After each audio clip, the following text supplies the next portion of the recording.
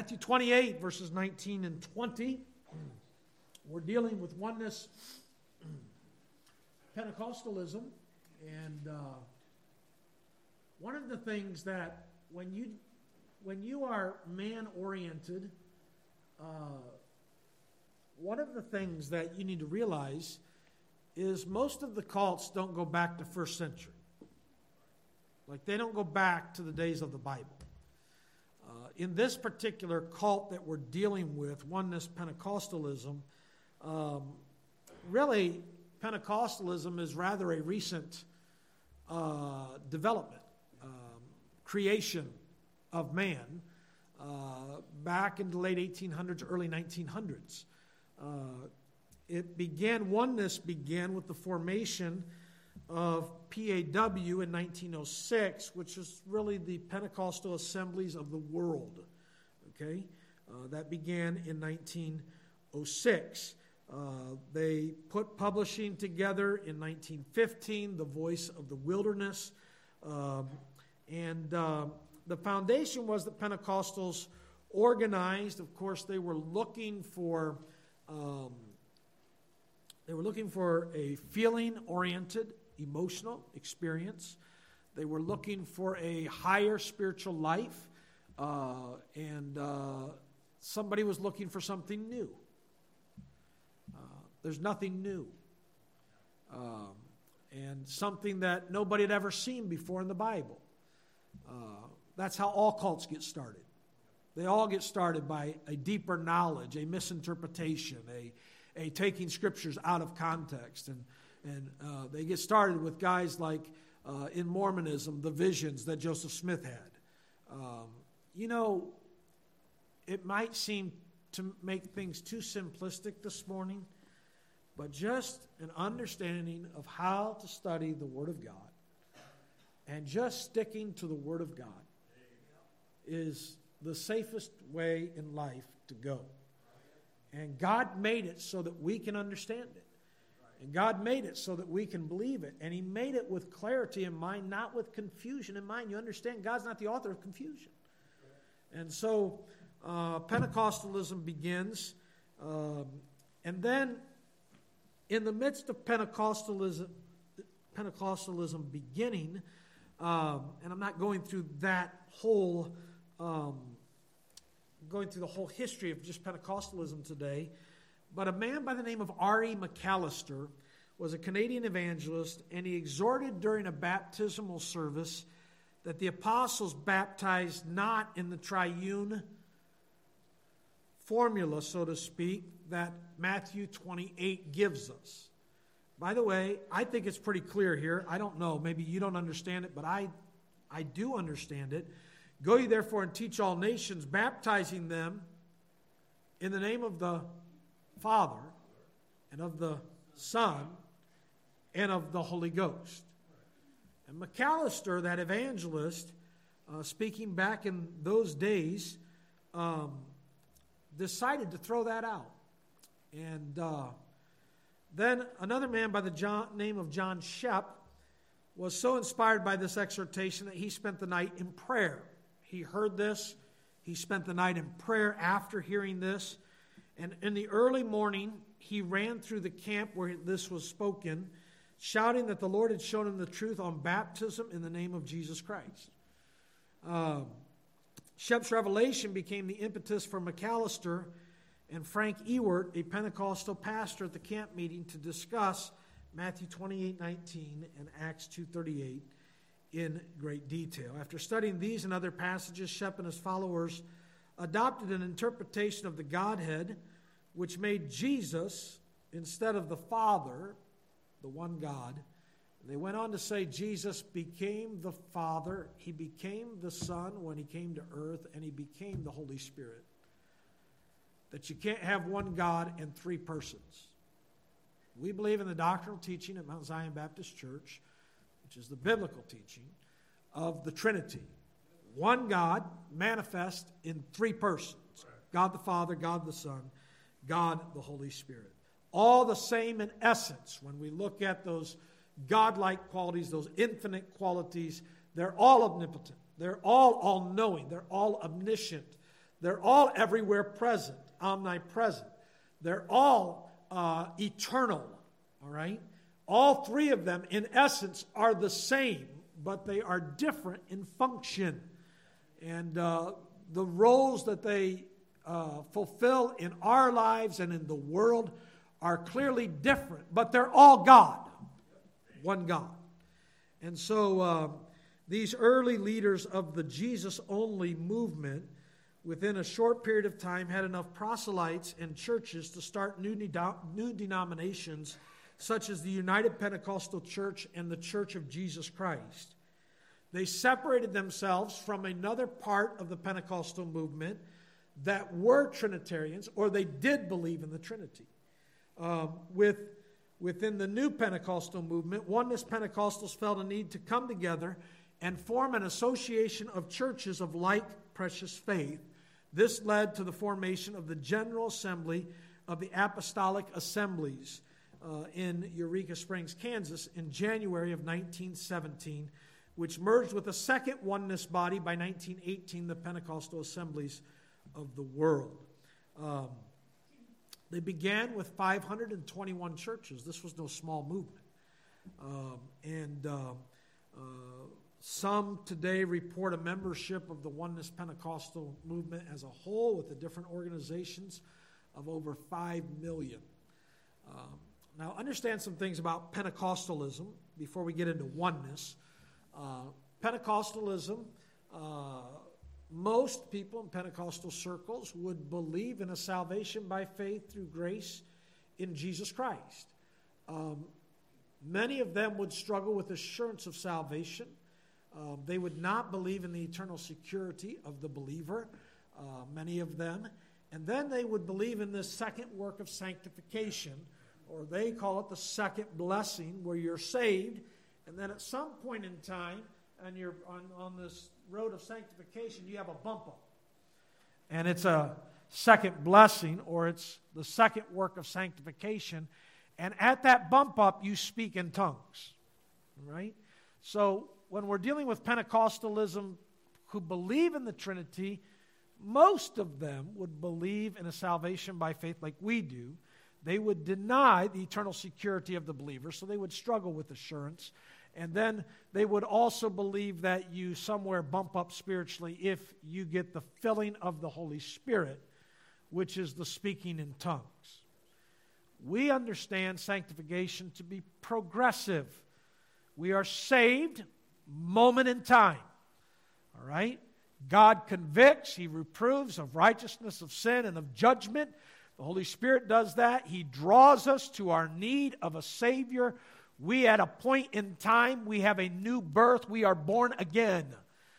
God does that. But we put our faith in Jesus Christ. We choose to make that decision of faith, and as a result, God completely saves us by the blood of Christ, forgives us of our sins, and we're saved moment in time. Salvation is not a process, my friend. If you're here and you're coming from a background of, well, I've just always kind of believed in God, I've kind of always been saved, that biblically can't be the case.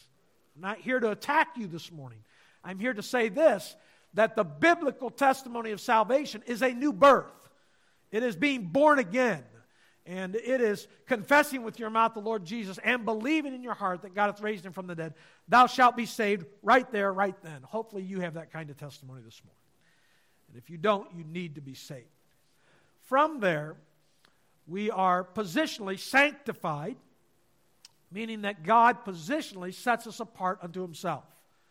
He sets us apart from the world, and He sets us apart unto Himself. By the way, being in a Bible-believing local church is part of that. Because the word church, as we'll learn tonight, is called out from previous relationships with the world that we've had and called into a relationship with God and with His people in the local church. Called out assembly of baptized believers. So we're positionally sanctified unto the Lord. We're also justified. Justified means we're declared righteous. Justified means that we're seen by God as though we have never sinned. Justified is a judicial term, as if we're in a courtroom and Jesus goes to the judge and says, this person's innocent, and God says, you're right, this person's justified. Thank God for that. We're made righteous. We're sanctified. We're justified. We're redeemed. We're at the moment of salvation. We're bought back by Christ. We're bought out of the slave market of sin. We're bought out of the devil's family. He's no longer our Father, but we have a new Father. We have the Father in heaven. We are redeemed. We're justified. We're sanctified. Positionally, all that takes place at salvation. But then once we're saved, there is a sanctification process. Boy, that sanctification process sometimes seems like 2 steps forward and 3 steps backward. It's a war. When you got saved, probably nobody told you you're stepping into a war. And it is a war. And so sanctification, the process of sanctification comes through the exposure to truth. The Bible says in John 17, sanctify them through thy truth. Thy word is true. So positionally, I'm set apart unto the Lord. But practically, I have to grow in my knowledge of truth. And watch this, the application of it, the obedience of it, the taking of what I learn and saying, God, your word's right. My life's not lined up with your word in this area. So, Lord, I'm willing to yield, change, conform, obey what your word says. And every time that we do that in our lives, we take a step in sanctification. That ought to be happening all the time. In a healthy Christian life, that ought to be happening all the time. You're in the Word of God on a daily basis. God reveals something. You purge something out of your life, or you add something to your life, and you're growing in sanctification. All right? Progressive sanctification all throughout this life. Notice, God wants us to be progressing, not backsliding. It's horrible to the testimony of Christ when God saves, sanctifies, redeems, justifies, all right? Saves you. You get on the road of sanctification, boy, people are saying, boy, God's changing them. Boy, God's doing something in their heart. And then you begin to backpedal. And no longer are you on the road of progressive sanctification. You're going backwards. Boy, dear Christian, you understand if you're not adding to your faith, you understand if you're not taking steps toward the Lord and toward being set apart unto the Lord, and you're not taking steps, watch this, away from the world, then you are not growing. You are backslidden, which is a horrible testimony for the name of Christ. If you find yourself, as you evaluate your life this morning, in that condition, boy, it would be good to get back on the road of progressive sanctification. And you know how you do that? You do that by taking a step forward. You just do that by getting in truth again. And Lord, you spoke to my heart through this truth. And Lord, I'm going to begin to grow again. God, I'm going to get my heart in a place that it is responsive again to your word. And that's how progressive sanctification works for every believer. In the Pentecostal movement, progressive sanctification, here. Progressive sanctification, Bible speaking, is like this. Until someday we're either resurrected at the rapture or we're called up in the rapture. And guess what? At that point, it's perfect sanctification. At that point, boy, this war's over. At that point, I'm in a glorified body. I'm in a perfect heart. I'm with Jesus forever in a perfect place. My, oh my, brethren, we have a lot to look forward to when Jesus comes back. In this particular movement, you have these key names. You have the World Pentecostal Camp Meeting. You have other notable names such as Lee Greenwood that would be tied in with this movement. When we look at oneness, one of the things that's different between oneness and regular Pentecostals is that oneness will bring in tongues as necessary for salvation. Okay? So we have a heresy in Pentecostalism that says you're going to speak in tongues, and somewhere you're going to bump up spiritually and have the second blessing and the second work of sanctification. But we have a doctrine that will take people to hell in oneness that says, no, it's not part of sanctification. Actually, speaking in tongues is part of salvation. Whoa, whoa, whoa, whoa, whoa, whoa. That's a fancy cover for a work salvation. All right? And so, buzz phrases within the oneness Pentecostal movement is the Jesus-only terminology. Now, when we say Jesus-only, we mean this. Jesus is the way, the truth, and the life. No man cometh unto the Father but by me. Neither is there salvation in any other, Acts 4:12, for there's none other name under heaven given among men whereby we must be saved. We believe that you can only be saved through the work of Christ on the cross. But what they believe by Jesus only is that there's not God the Father and there's not God the Holy Spirit. There's only Jesus. And that's an erroneous teaching that they use. Other phrases would include apostolic Pentecostals, the oneness movement, the Jesus name movement. Some of the statistics would go as high to say, if I can get my PowerPoint here, 5 million as of 2005, and then as of 2005, the UPCI, which is the Universal Pentecostal Church, 3,800 churches. Now, folks, don't tell me this isn't influence. This is a major player in our world today, what we're dealing with in the Pentecostal movement. By the way you influence is you do what? You have Bible colleges. That's one way of influence. They have 8. And then you write. And they write a lot. These are all of their publications. All right? And so, going back there, the Pentecostal Herald, the Global Witness, the Bible Way News, the People's Mouthpiece, the Contender for the Faith, Christian Outlook. You say, boy, preacher, I've read one of those in the past, and I've gotten some good things out of it. Yeah, you can pick up a magazine, and it doesn't mean that everything in it is going to be false. Because the subtlety of Satan is put a lot of truth somewhere and then sprinkle a couple seeds of error. And so it's good to know, it's good for you to know their publications, these publications that they put out. They also have a number of educational institutions, and these are colleges, institutes, really all over our country, and they're influencing students. And when they influence students, what are those students taking out into their churches and into their communities? False doctrine. Spreading false doctrine. And so they have a very committed, they're very committed to Texas Bible College. Notice this doesn't say oneness. We got people from independent Baptist churches today going on the internet wildly and just searching for a Bible college. Oh, there's a Bible college down in Texas. I think I'll check that one out. You understand, things are hidden by the devil. Boy, he can portray things as an angel of light and it be utter darkness. And so just some things to be alert of as we study oneness. Churches that are oneness, these would be denominations, Apostolic Assemblies of Christ, Apostolic Assemblies of the Faith in Christ, Jesus, Apostolic Gospel Church of Christ, a lot of apostolic, you see that. You hear that buzzword, be aware, be aware. We're probably dealing with oneness, at least Pentecostal, but possibly oneness Pentecostal. Assemblies of the Lord Jesus Christ, and so these are things that they, denominations that are out there today.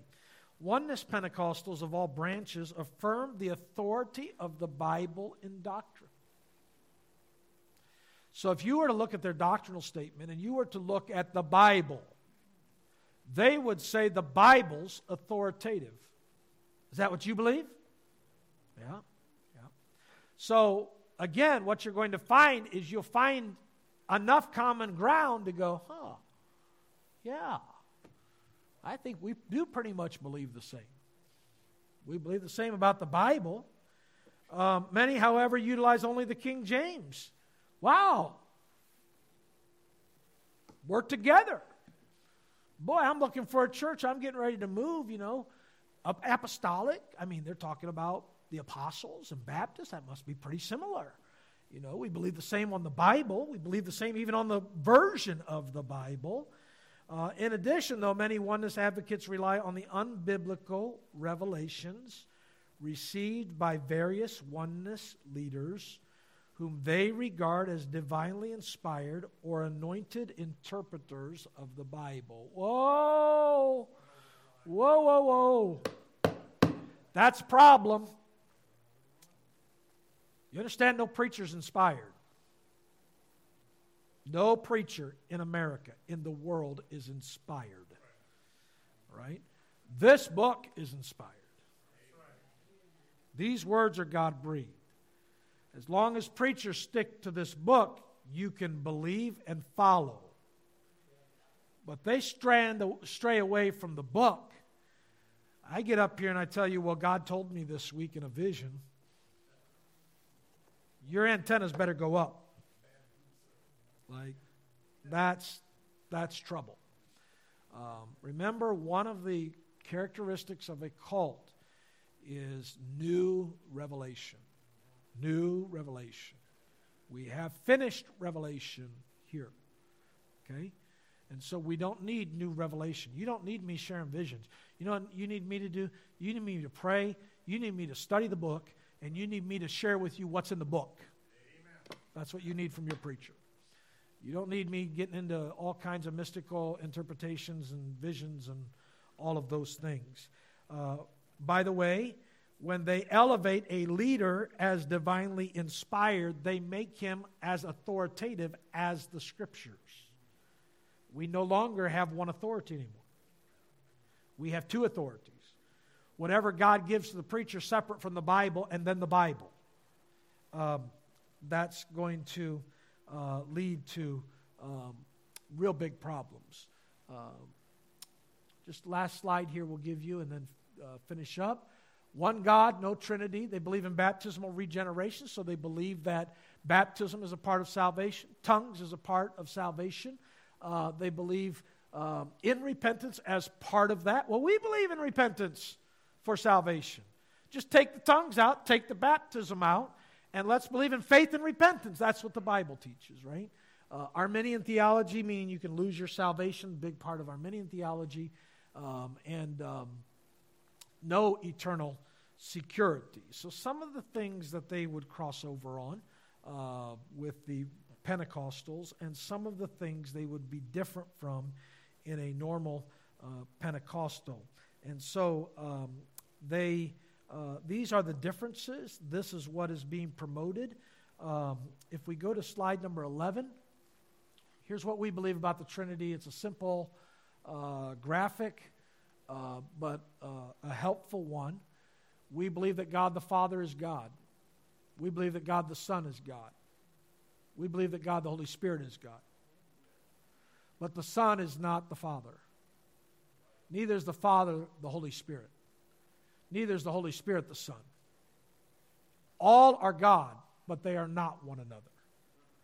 They would take this and say, everything is the same. They're all Jesus. All right? And deny the doctrine of the Trinity. With those beliefs, we have problems. With those beliefs, they're worthy to be marked because they cause divisions to the doctrine that was once delivered to the saints. And so I urge you to stay away from them. I urge you when you're dealing with somebody. By the way, we had 2 people in the church this week deal with people that believe this. One called in, talked to Brother Jared about this particular teaching. So you may think, well, preacher, I've never met anybody. Well, 2 people in the church met somebody this week that believe this stuff.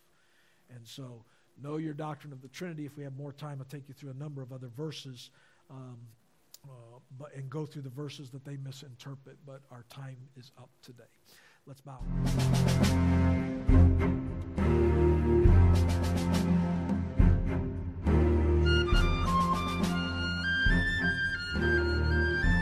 Thank you for joining us by way of the internet today. We're so glad that you were able to be with us, and we pray that the service was a blessing to your heart. Even though the sermon is over, our service is not over. At the end of our service, we give an opportunity for people to respond and come to an altar and pray over what God dealt with them about. Sometimes people come to call upon Christ and to be saved. Others come to make a decision for Christ regarding their Christian lives. Others come to call out to the Lord about special needs and situations in their lives. Maybe God has dealt with you today about some specific area of your life. I invite you to make an altar right there in your home, a quiet time before the Lord where you pray to Him and respond to Him about what He has spoken to you about. If you made a decision for the Lord today, we would be glad to hear about that decision and or answer any questions you have today about the message that was preached. You can contact us by way of email at info@mountziononline.org or by way of phone at 717-927-9227. Again, we thank you for joining us today, and we look forward to you joining us again for our live stream weekly on Sundays at 10:45 a.m. and on Sunday evenings at 6:45 p.m. If we can meet a need in your life, please do not hesitate to contact us. Thank you, and God bless you.